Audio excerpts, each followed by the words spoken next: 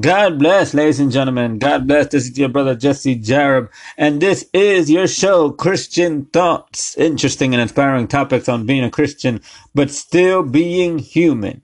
Welcome, ladies and gentlemen, to the season premiere of Christian Thoughts. Glory to God. We are now on season 3 of your show, Christian Thoughts. Glory to God for that. Praise God for that. Today, we are going to continue our theme of jealousy. I know it's kind of weird that I'm starting season 3 with a continuance of the last topic, but today we're going to be going into more detail as to God's jealousy. We talked about the difference between our jealousy and God's jealousy last week.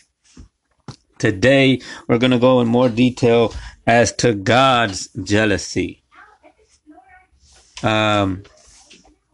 So, ladies and gentlemen, let us start right now with, and we will go to the book of Exodus. Exodus chapter 20, I believe it is. Exodus chapter 20. We all know this as the 10 Commandments. Now, what does the 10 Commandments have to do with God's jealousy? You'll soon find out. But of course, after we read Exodus 20, we will start with our commencing prayer before the actual conversation. So,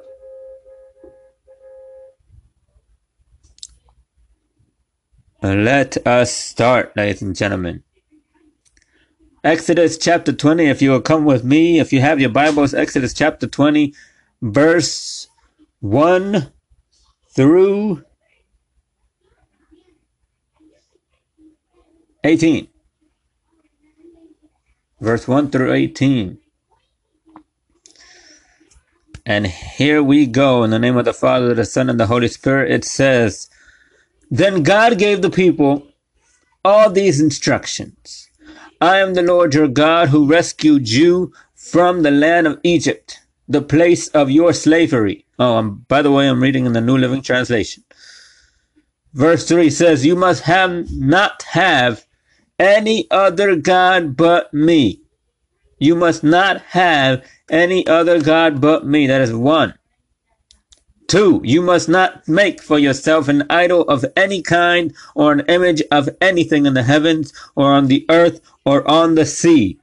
You must not bow down to them or worship them, for I, the Lord your God, am a jealous God who will not tolerate your affection for any other gods. That's the key. I lay the sins of the parents upon their children.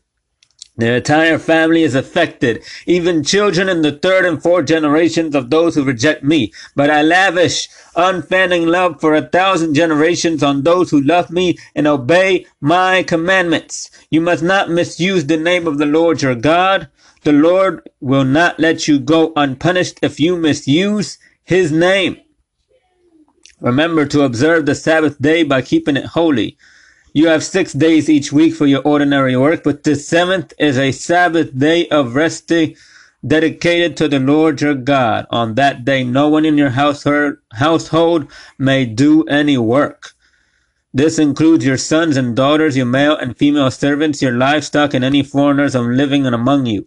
For in 6 days the Lord made the heavens, the earth, the sea, and everything in them, but on the 7th day he rested. That is why the Lord blessed the Sabbath day and set it apart as holy. Honor your father and mother, then you will live a long, full life in the land of the Lord, in the land the Lord your God has given you. 13, you must not murder. 14, you must not commit adultery. You must not steal. You must not falsely testify against your neighbor. You must not covet your neighbor's house. You must not covet your neighbor's wife, male or female servant, ox or donkey, or anything else that belongs to your neighbor. When the people heard the thunder and the loud blast of the ram's horn, and when they saw the flashes of lightning and smoke billowing from the mountain, they stood at a distance, trembling with fear. Dear God, we give you thanks for another beautiful, wonderful day. We give you thanks, God, for another another day that you have made, and as the word says, we will rejoice and be glad in it. We ask God, as always, that anyone who listens to this podcast exclusive episode of Christian Thoughts, may they be blessed by the word. May they be blessed. May they be transformed. May they learn something new. May they learn not to make you jealous. May they learn not to have any other gods besides you. May they learn something new from your word, and may they learn how to honor you and to trust you and to put you ahead of anything else.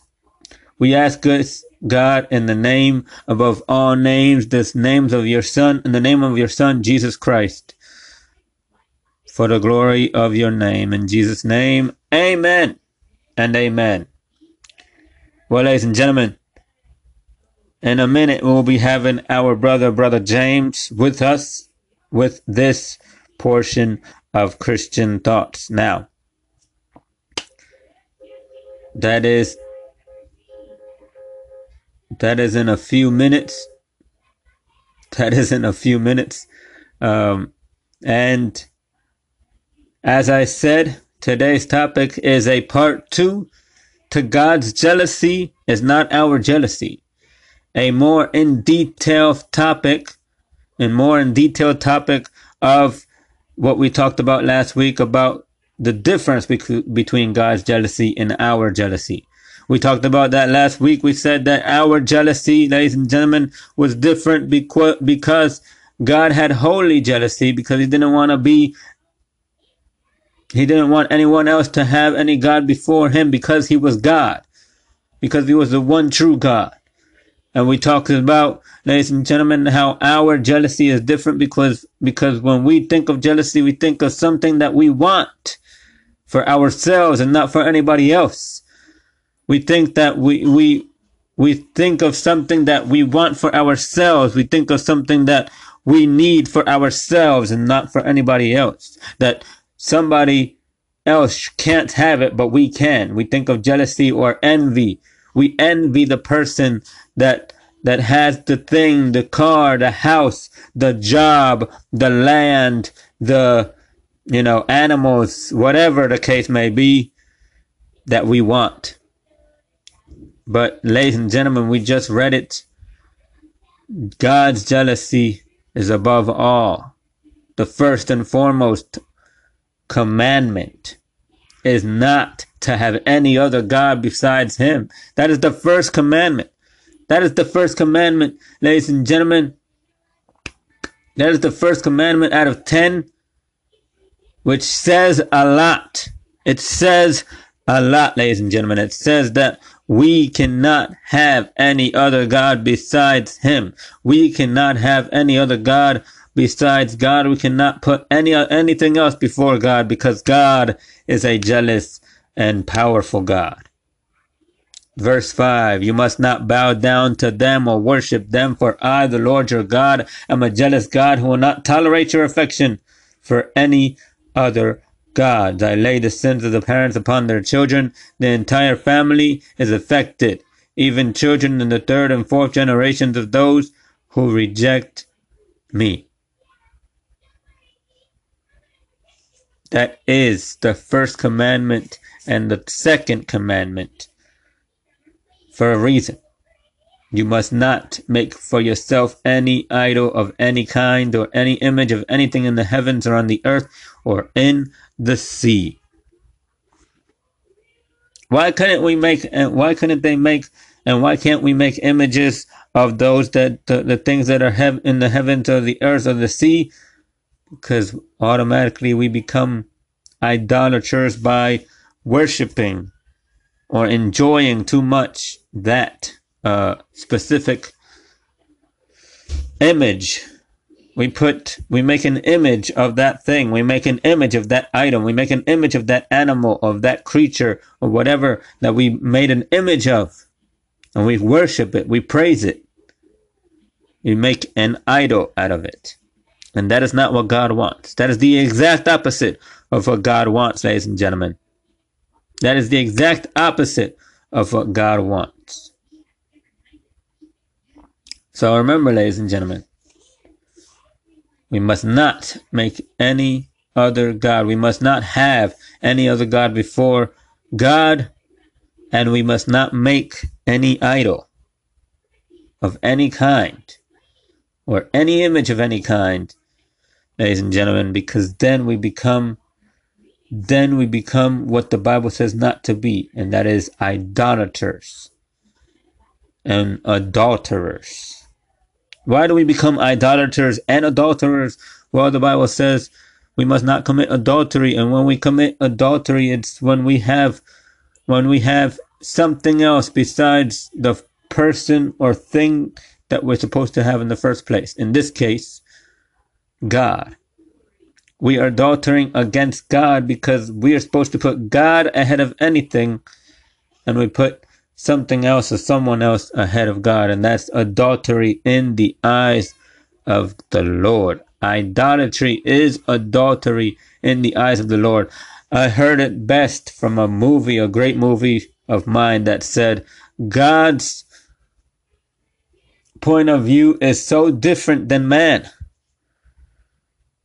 God's point of view is so much different than man that he sees hatred as murder, and he sees idolatry as adultery, as fornication.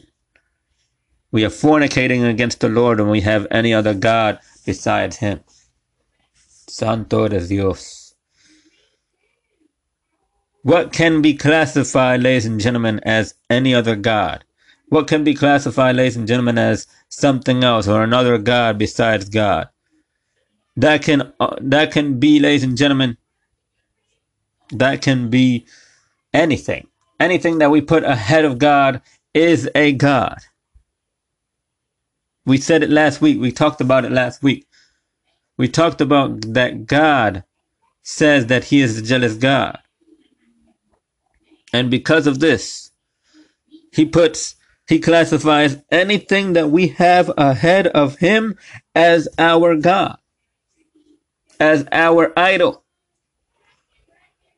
We call singers today our idols. They even have a show about it. They even have shows on idols, on singers, on people with talent. We make them our idols. We make other men and women our idols instead of God. We put those singers, those fighters, those teams, maybe a football team, maybe a basketball team. Let's use, for example, my favorite team. My favorite team here is the Carolina Panthers with NFL. I'm a huge, very big Panther fan. But I cannot put those Panthers, I cannot put the team of the Panthers ahead of God. I cannot say, oh, I can't go to church because I'm going to watch the Panthers game. Oh, I can't do this because I want to watch the Panthers game. That's automatically putting the Panthers, putting football, but putting the TV, whatever the case, however you want to put it, ahead of God. That is not what God wants from our lives. That is the exact opposite of what God wants in our lives, ladies and gentlemen. That is the exact opposite of what God wants for our lives. So, my friends, we must always put God first. Always. Always put God first. There are countless times where the Bible says that God is a jealous God, that God doesn't want any other God besides him. Israel. In the book of Jeremiah, we can read it. In the book of Jeremiah, we can read the times and the destruction that God promised because they put their idols, their gods ahead of God. As a matter of fact, let's go to the book of Jeremiah and you'll see what I'm talking about. Jeremiah chapter 13, if you will. And why am I using chapter 13? Is because, well, you'll see why I'm using chapter 13, but let's read it. It says, "This is what the Lord said to me, go and buy a linen cloth and put it on, but do not wash it. So I bought the loin cloth, as the Lord directed me, and I put it on. Then the Lord gave me another message. Take the linen loin cloth you are wearing and go to the Euphrates River. Hide it there in the hole in the rocks. So I went and hid it by the Euphrates as the Lord had instructed me. A long time afterward, the Lord said to me, go back to the Euphrates, get the loin cloth I told you to hide there. So I went to Euphrates and dug it out of the hole where I'd hidden it. But now it was rotting and falling apart. The loincloth was good for nothing. Then I received this message from the Lord. This is what the Lord says. This shows how I will rot away the pride of Judah and Jerusalem. These wicked people refuse to listen to me. They stubbornly follow their own desires and worship other gods. There it is, ladies and gentlemen, verse 10. They stubbornly follow. These wicked people refuse to listen to me. They stubbornly follow their own desires and they worship other gods. Therefore, they will become like this loincloth, good for nothing. As a loincloth clings to a man's waist, so I created Judah and Israel to cling to me, says the Lord. They will be to my people my pride, my glory, and honor to my name, but they will not listen to me. So tell them, this is what the Lord, the God of Israel, says. May all your jars be filled with wine, and they will reply, of course, jars are made to be filled with wine. Then tell them, no, this is what the Lord means. I will fill everyone in this land with drunkenness, from the king sitting on David's throne to the priests and prophets, right down to the common people of Jerusalem. I will smash them against each other, even parents against children, says the Lord. I will not let my pity or mercy or compassion keep me from destroying them. God was going to destroy Judah and Jerusalem for their pride, for their prejudice, for their, ladies and gentlemen, idolatry, for their adultery, for their fornication against God. The first commandment to them was not to make any other gods besides God, not to worship any other gods besides Him. And that's exactly what they did. And because of that, ladies and gentlemen, because of it, God decided to destroy Judah and Jerusalem. God decided to destroy Judah and Jerusalem because of that. We'll be back, ladies and gentlemen, when our brother James calls in for today's episode.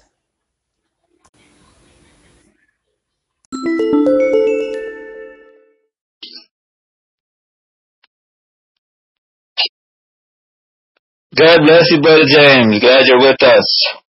Yes, sir. God bless. Thanks for having me again. Yes, sir. Yes, sir. Now, Brother James, we are talking about God's jealousy and how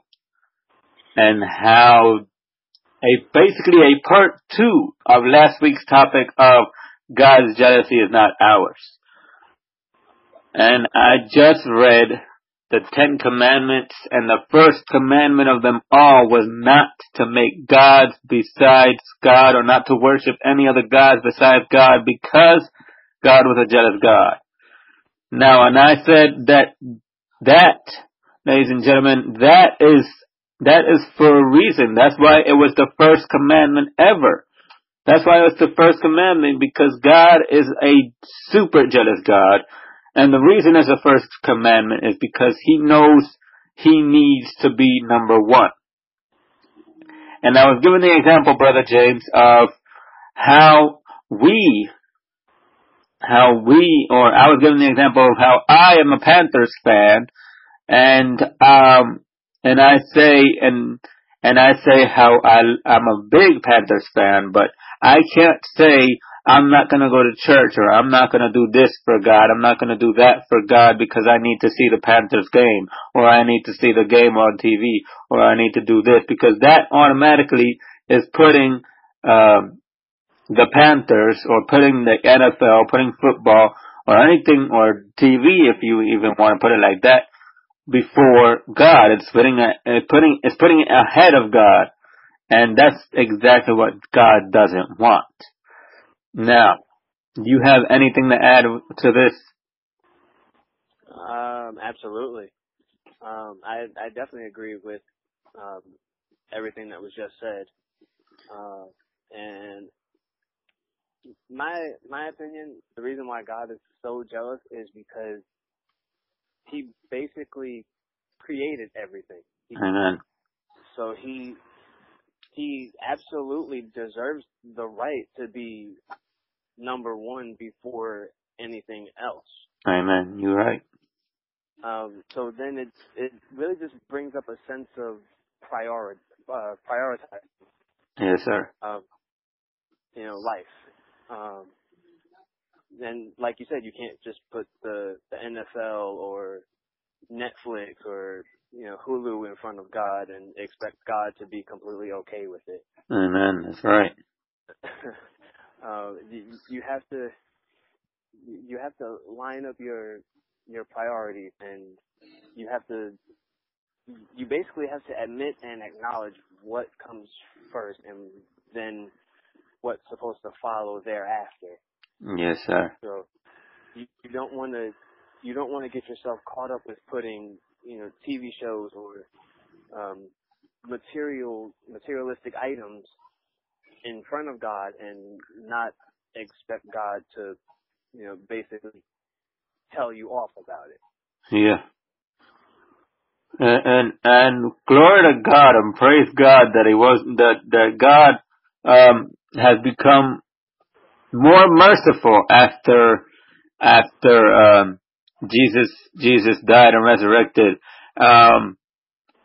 Don't get me twisted, ladies and gentlemen. I'm not saying that Jesus or that God has changed. God is the same God, but it's because of what Jesus did on the cross 2,000 or so years ago that God has become more merciful, and that makes him, and that says, ladies and gentlemen, and the reason I bring that up is because we don't want to end up like Judah and Jerusalem, who God decided, what we just read, God decided in the book of Jeremiah to destroy Judah and Jerusalem because of their idolatry, because they were worshiping other gods. Right. We just read it. Now imagine if God had said that to the U.S. or God had said that to any other country out there that is having idolatry, that is putting their needs before God, or putting what they want ahead of God. Now imagine that God said that to the U.S. or said that to any other country out there. We would be shaking in our boots. Honestly, I would. I don't know about you.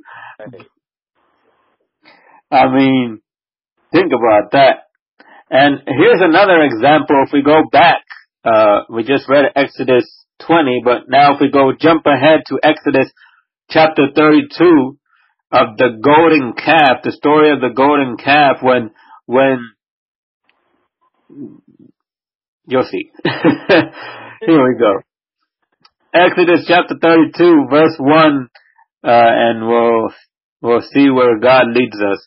Verse 1 says, when the people saw how long was taking Moses to come back down the mountain, they gathered around Aaron. Come on, they said, make us some gods who can lead us. We don't know what happened to this fellow Moses who brought us here from the land of Egypt. So Aaron said, take the gold rings from the ears of your wives and sons and daughters and bring them to me. All the people took the gold rings from their ears and brought them to Aaron. Then Aaron took the gold, melted it down, and molded it into the shape of a calf. When people saw it, they exclaimed, "O Israel, these are the gods who brought you out of the land of Egypt." Now that was Aaron's first mistake right there. I don't know, but for me, that was Aaron's first mistake. I know he was being, persuaded by by the people of Egypt, by the people of Israel, excuse me. But it's amazing though. Even after they just got the 10 Commandments like 20 chapters before, or 10, not even 12 chapters before, and now they're already going against the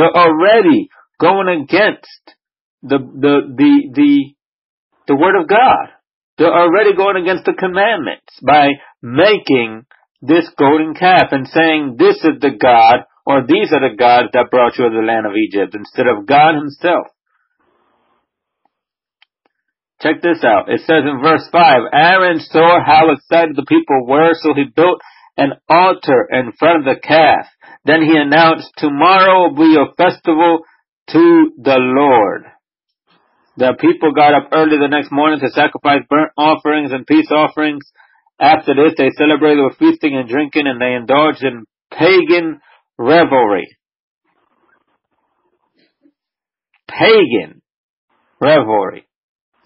Aaron said it was going to be a festival to God, and they decided burnt offerings and peace offerings, and they made it into a pagan celebration.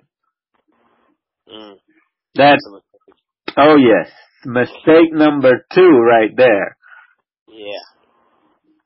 The Lord told Moses, verse 7, "Quick, go down the mountain. Your people whom you brought from the land of Egypt have corrected themselves. How quickly they have turned away from the way I commanded them to live. They have melted down gold and made a calf, and they bowed down and sacrificed to it. They are saying, 'These are your gods, O Israel, who brought you out of the land of Egypt.' And the Lord said, 'I have seen how stubborn and rebellious these people are. Now leave me alone so my fierce anger can blaze against them, and I will destroy them. Then I will make you, Moses, into a great nation.'" Think about that. God already was saying, "I'm destroying these people right here." Right. Think about that one. Wait for it. No, yeah, exactly. Didn't even need to wait. Didn't even need to wait until the book of Jeremiah. God was like, "I'm going to destroy these people right here. I'm going to make you some new people, Moses. I'm going to bring you some new people who are going to actually listen to you and to me." But check out the compassion of Moses. Check out what Moses said in verse 11. "But Moses tried to pacify the Lord his God. He said, 'O Lord, why are you so angry with your own people who you brought up from the land of Egypt with such great power and such a strong hand? Why let the Egyptians say their God rescued them with evil intention of slaughtering them in the mountains and wiping them from the face of the earth? Turn away from your fierce anger,' he says. 'Change your mind about this terrible disaster you have threatened against your people. Remember your servants Abraham, Isaac, and Jacob. You bound yourself with an oath to them, saying, I'll make your descendants as numerous as the stars of heaven, and will give them all of this land that I have promised to your descendants, and they will possess it forever.' So the Lord changed his mind about the terrible disaster he had threatened to bring on his people. Now, for me, I believe that this was God testing Moses. I believe this was God saying, let me see what Moses says about this. And I believe that that's why he said it to Moses. But, I mean, it's possible that the Lord changes his mind, but I don't believe so. I don't believe, when God plans something, he's gonna change his mind. I don't believe that. But I do believe that he just said this to Moses as a test. I believe he said this to Moses as to see what Moses said, to see if he would destroy them for real or if he would, calm down, or like he just did, say to God and remind God about why he took them out of Egypt in the first place. But think about this. We're talking about God's jealousy. God is so jealous, ladies and gentlemen, that he will literally destroy somebody. It sounds harsh. It really does. It sounds harsh. It sounds like a bad God, but really it's not. Really, God is a good God. He continues to be a good God. But his jealousy, ladies and gentlemen, goes to a distance. He sees today what we are doing against him, but yet still has so much mercy on us. I believe it's because Jesus reminds him, don't be so angry, just like Moses just reminded him. Don't be so angry with these people that you just saved. I believe Jesus says to him, don't be so angry. I know it's hurtful to see, but these are the people I saved with my blood. I believe that Jesus says that to God sometimes, to his Father sometimes.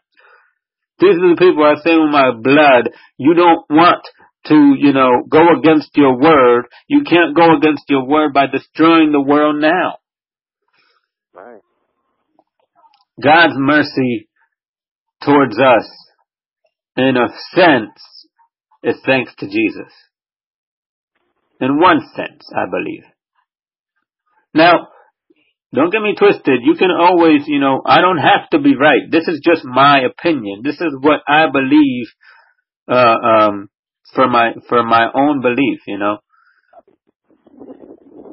don't have to agree with me, but, this is what I believe. This is my thought, if you will.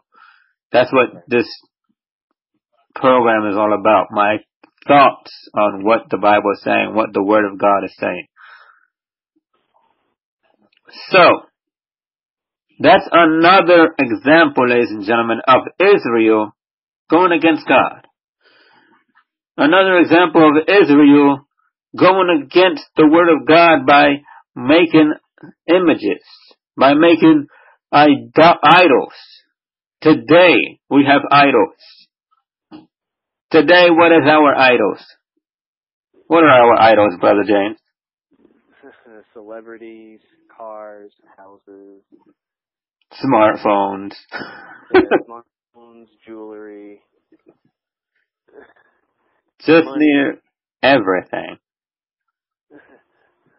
Anything that can catch the natural eye. Oh, yes. Being idolized nowadays. And it's just, in a way, it's just disappointing to see how easy manipulation can grab people. Oh, yes. So much that they completely forget that they even believe in God. Oh, yeah. And so then when they start to get the wrath of God, and all of a sudden it kind of shakes their senses, and now they want to know, well, God, why are you so angry at me? What have I done wrong to deserve this? And it's basically God's response is to just like look around. Do you see what you are doing?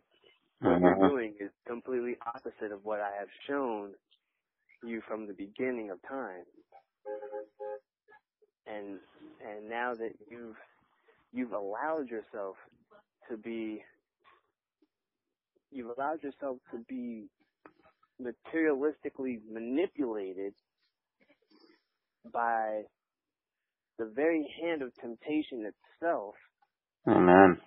So much that you've let your own guard down to the point that just about anything could throw you off track and make you not even recognize that God is supposed to be first in everything you do. That's right. That's right. And so my opinion, as you said, it's just opinions, but my opinion is that we generally have to maintain a very strong character against manipulation. Mm-hmm. Because manipulation by itself is one powerful subject alone. But when you begin to combine the manipulation with temptation, and then you basically just opened up all the windows and doorways for the enemy to completely circle you and not only blind you, but completely leave you defenseless. Amen. And so my thing is that think it not strange when the pressure of God is on top of you. Mm-hmm. Because the reason the pressure is so strong on top of us is because from the beginning of time, before we were even born, God already saw potential in us. Mm-hmm. And He knew that once we hit the world, temptation is coming straight for us because we're fresh blood. Amen. And so we now become food for the predators. But what you have to understand is that eventually the food becomes the hunter. So Amen. we're no longer being hunted. We now turn ourselves around and we start to build or rebuild the character that God wants us to be. And we use the potential that God gives us to use to fight back. Amen. I like it. Amen. But you are absolutely right, though.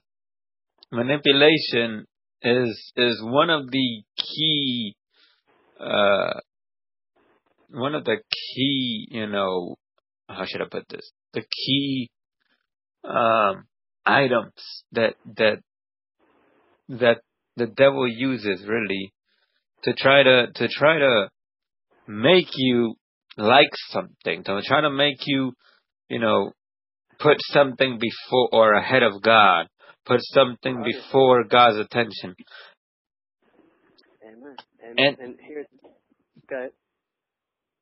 And that's the problem really, that's the problem really, if you think about it. The problem, ladies and gentlemen, is the fact that we let these things manipulate us by grabbing our attention and grabbing our full attention, whether it be smartphones, whether it be jewelry, like Brother James says, whether it be cars, wives, sex. Today, sex is a big one.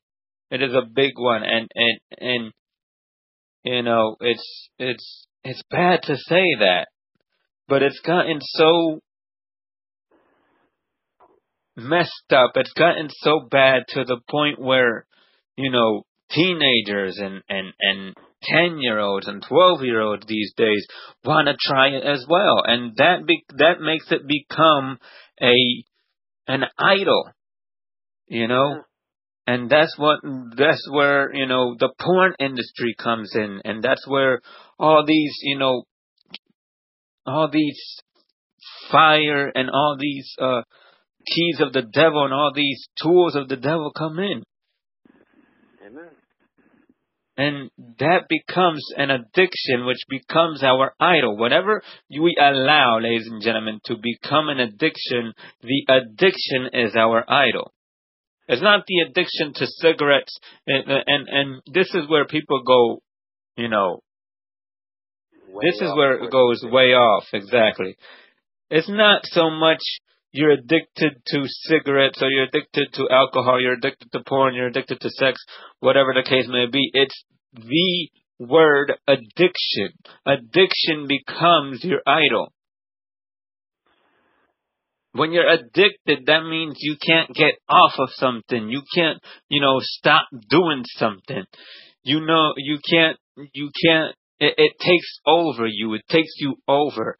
And whatever takes you over, and you praise it and worship it and listen to it before God, that is your idol. That is your God. Addiction becomes your God. Addiction becomes your idol. That, ladies and gentlemen, is why it's better, even though, because we talked about this like last week and I think the week before as well. Our flesh, ladies and gentlemen, our flesh is what's going to cause us to say, oh, I want that. Our flesh is always going to want the worldly things. Our flesh is always going to want the addiction. And when we get that addiction, when we put our addiction before God, then really, it's not really our flesh becomes our idol. Ourselves become our idol. Right. So in a way, I kind of said it wrong. It's not so much addiction that becomes our idol. It's our flesh that becomes our idol. Our own flesh, our own bodies become our God because we listen to our flesh more than we listen to God. Go ahead. You were saying, Brother James? I was going to say, in a sense, you're kind of right. I mean, the addiction becomes our idol, but the way you were trying to put it together, and I think this may make more sense, is that our flesh sees addiction. Yes. And so we then let our flesh lead us to the addiction. And Amen. then the addiction becomes so hooked that it becomes an idol. Amen. That's right. And here's another thing that we might as well admit, since we're talking about flesh and idols. We might as well just go ahead and admit that the devil and all his little enemies have a process. Amen. And it's a 3-step process that nobody is willing to admit exists.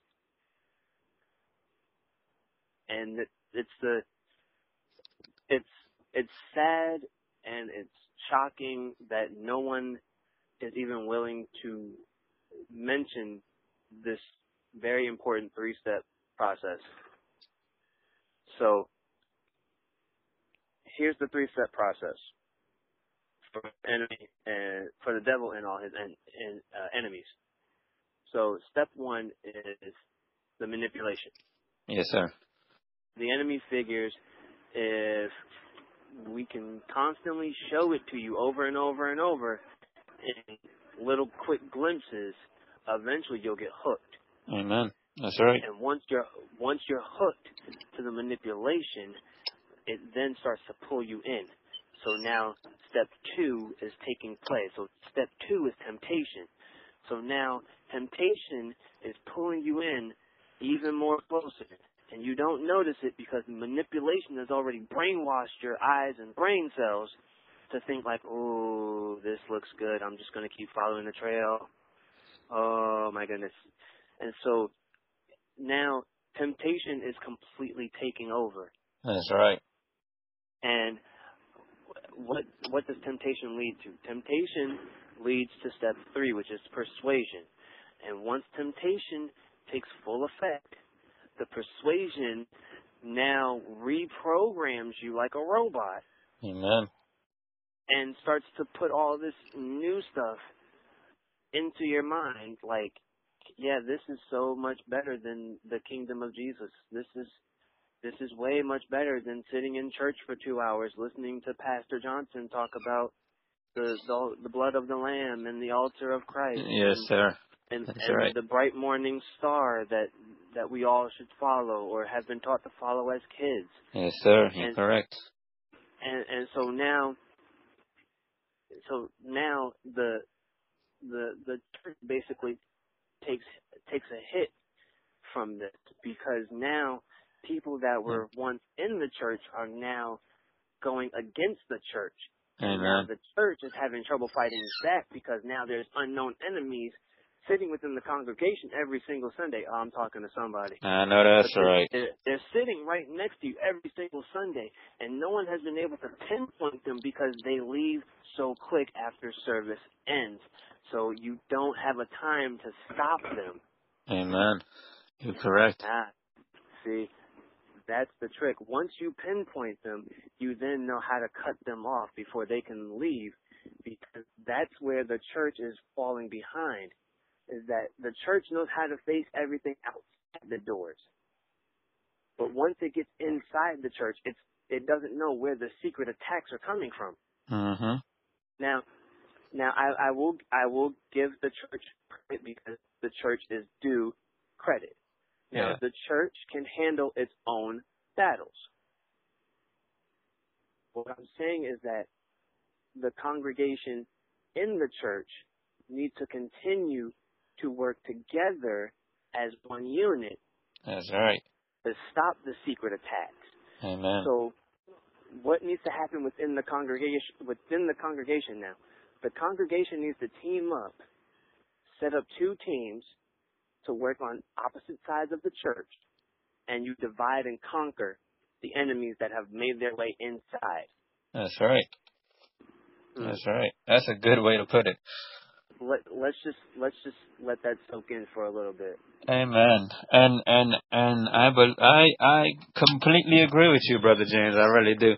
I completely agree with you. The fact that we as a church, we as the congregation, ladies and gentlemen, need to come together. That is the only thing that's gonna destroy the enemy's plans. The only thing that's gonna destroy the plans of the demons and of temptation and of everything that takes us over.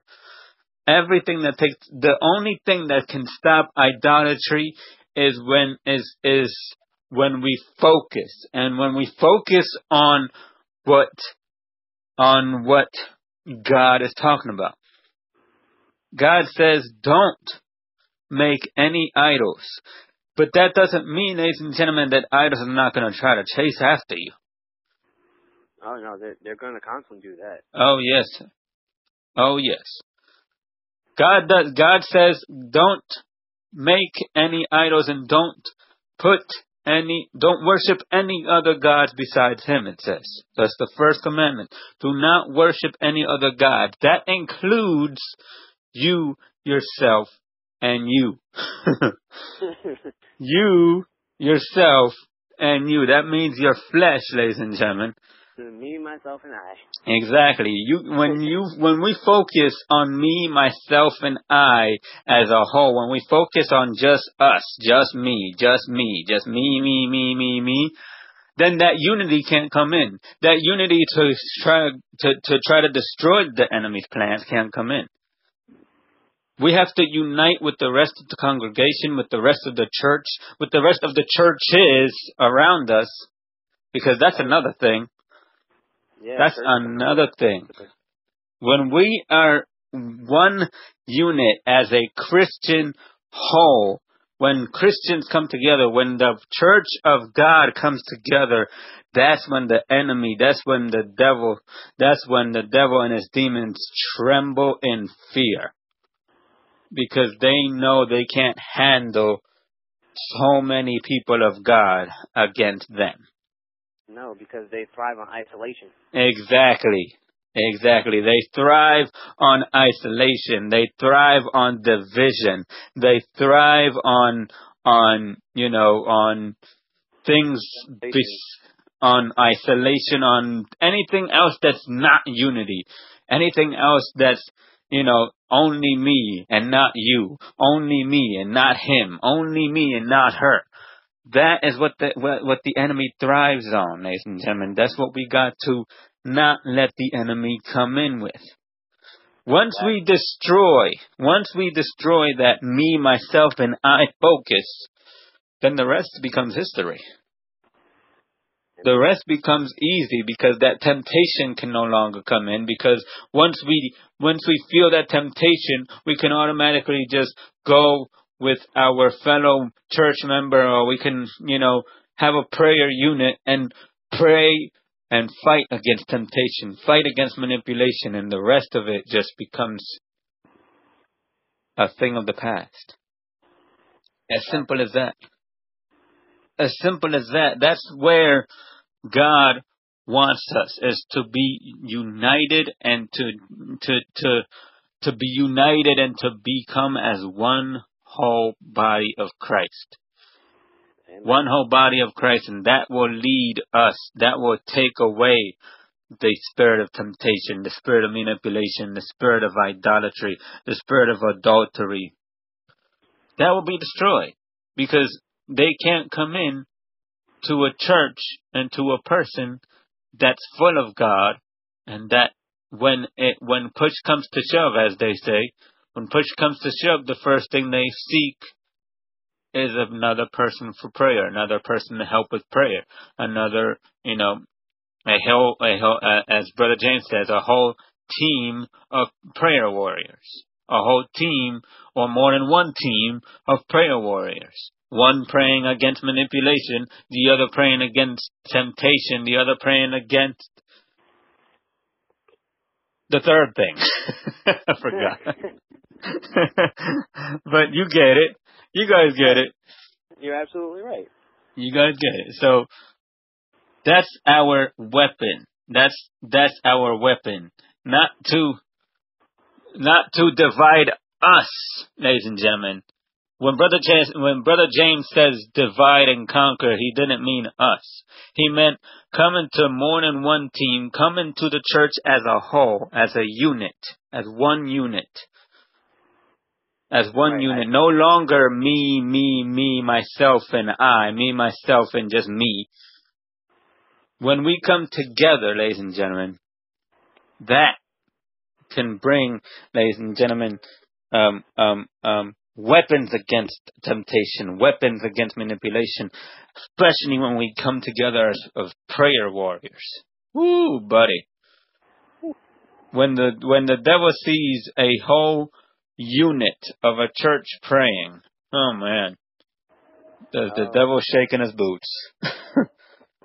About shaking the boots, you make them run for the hills at that point. No, that's right. The devil cannot bear to listen or to even hear a whole church as one come together and pray. This is where, ladies and gentlemen, where we can't let the devil, allow us to hate each other. Because again, what we just said, the devil thrives on isolation. The devil thrives and his demons thrive on division. Divide and conquer. That's their strategy against the church. But we need to use it as our strategy against them, against the devil and his demons. Their strategy is divide and conquer, but we need to take their strategy and use it against them. Take their medicine and use it against them. Yep, give them a taste of their own medicine. That's right. Give them a taste of their own medicine. And once they taste that cherry-flavored medicine, they ain't going to like it. Oh, no, cherry medicine is nasty by itself as it is right now. No, that's right. Once they taste that flavored type of negative Tylenol, anti-Tylenol. I like it. Negative Tylenol. Once they take, I should say positive Tylenol. Because this one has no side effects. Look at that. But you're actually right though, and thank you for clearing that up. I meant to say a divide and conquer strategy for the church. Yes, sir. Yes, sir. So I appreciate you clearing that up for me. Yes, sir.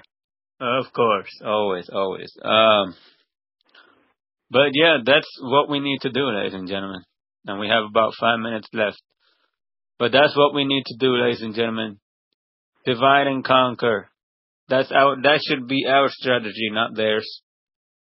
We need to stop this hatred against churches, this division against churches. Oh, because that pastor doesn't preach like me, that preacher doesn't preach like us. No. We need to become as one body of Christ and come together and defeat the spirits of temptation, the spirits of manipulation, the spirits of idolatry.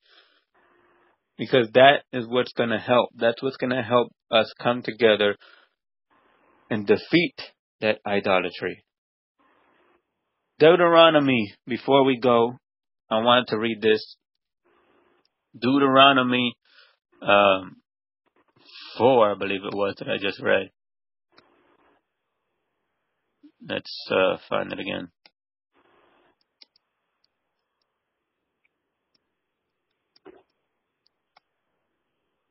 But yes, it is a must, if you will. It is a must to try and destroy that focus, destroy those spirits of idolatry and temptation, because I'm telling you, when the devil uses your flesh against you, when the devil and his demons know how to tempt you with something that you're addicted to, I know for a fact, and I know from experience, ladies and gentlemen, that's hard by yourself. But when you tell other people that you can trust, that can help you pray, when you tell your pastor, your bishop, your deacon, whoever you trust, ladies and gentlemen, and they help you pray, the Bible says there's two or more in His name, God is there. When there's two or more in His name, God is there, hearing your prayer, helping and destroying those spirits, taking those spirits out of you. Trust me, I know from experience. Right. Deuteronomy 4, verse 23, before we go, ladies and gentlemen, before we go, I want to read this. It says, Moses wrote this, as from what I know. One of the books of Moses of Deuteronomy, it says, "So be careful not to break the covenant the Lord your God has made with you. Do not make any idols of any shape or form, for the Lord your God has forbidden this.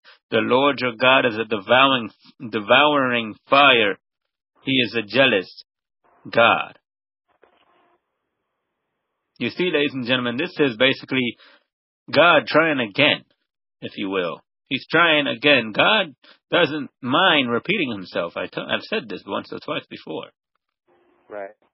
God doesn't mind repeating Himself as long as you're going to listen to it. That repetition. It says again in Deuteronomy 4 what it said in the 10 Commandments. Be careful not to break the covenant the Lord your God hath made. Do not make any idols of any shape or form, for the Lord your God has forbidden this. The Lord your God is a devouring fire. He is a jealous God. And praise God for that. Praise God that God doesn't mind repetition. He doesn't mind to repeat, and praise God for that, because, that means that shows God's mercy right there. That right there shows God's mercy. The fact that He repeats something the second or the third or the fourth time before He does anything, that shows God's mercy, and praise God for that. Amen. So we all know that God is a God of love. Everyone knows this. Even those that don't know God knows. The Bible says that God is love. That God is love. But here it also says that He is a devouring fire. Another version says that He's a consuming fire. We cannot push God to temptation of wrath. Right. The Bible says it itself, do not tempt the Lord. Thou shalt not tempt the Lord your God. That's another commandment. It's not one of the 10, but it's another commandment. Thou shalt not tempt the Lord your God. And don't tempt him into, ladies and gentlemen,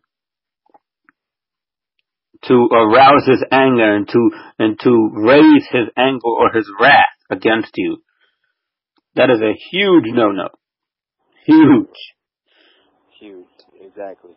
You do not want to do that for the life of you, I promise. Anyway, so, ladies and gentlemen, this has been God's Jealousy, the season premiere of Christian Thoughts. We are, glory to God, as I said, in the season 3 season premiere. Our 3rd season. Glory to God for that. Our 3rd season of Christian Thoughts, ladies and gentlemen. Today's inspiring word of the day is Isaiah 40:28. It says, have you never heard? Have you never understood? The Lord is the everlasting God, the creator of all the earth. He never grows weak or weary. No one can measure the depths of his understanding. That is today's inspiring word of the day. The Lord is the everlasting God, the creator of all the earth. He never grows weak or weary. No one can measure the depths of his understanding. A very, very true statement. Very true paragraph there on Isaiah 40:28.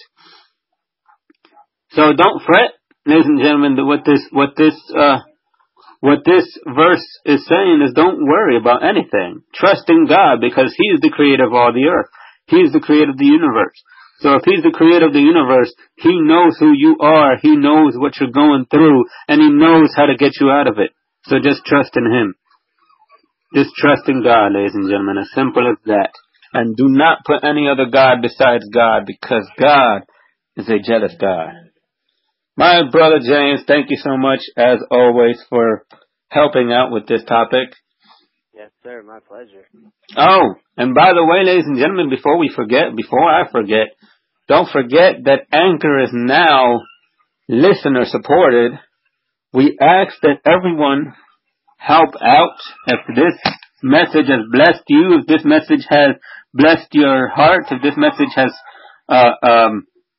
blessed your life, and you want to help it bless others, we encourage and we hope that you support our ministry. We hope that you support our podcast. Just go to anchor.fm/JCT or click the link below. Click the description below as well. You can also do that if you're on the Anchor if you're on the Anchor app. Or if not, go to anchor.fm/JCT to help out. Isn't that right, Brother James? Yes, sir. Yes, sir. And we hope you become a listener, a supported listener. We hope you become a loyal listener of Christian Thoughts. And as always, as we like to say, and as I like to say, may God bless your day, your night, and the rest of your week. And God bless you to you as well, Brother James. Thank you again. Thank you, sir. Same to you. All right. God bless, ladies and gentlemen.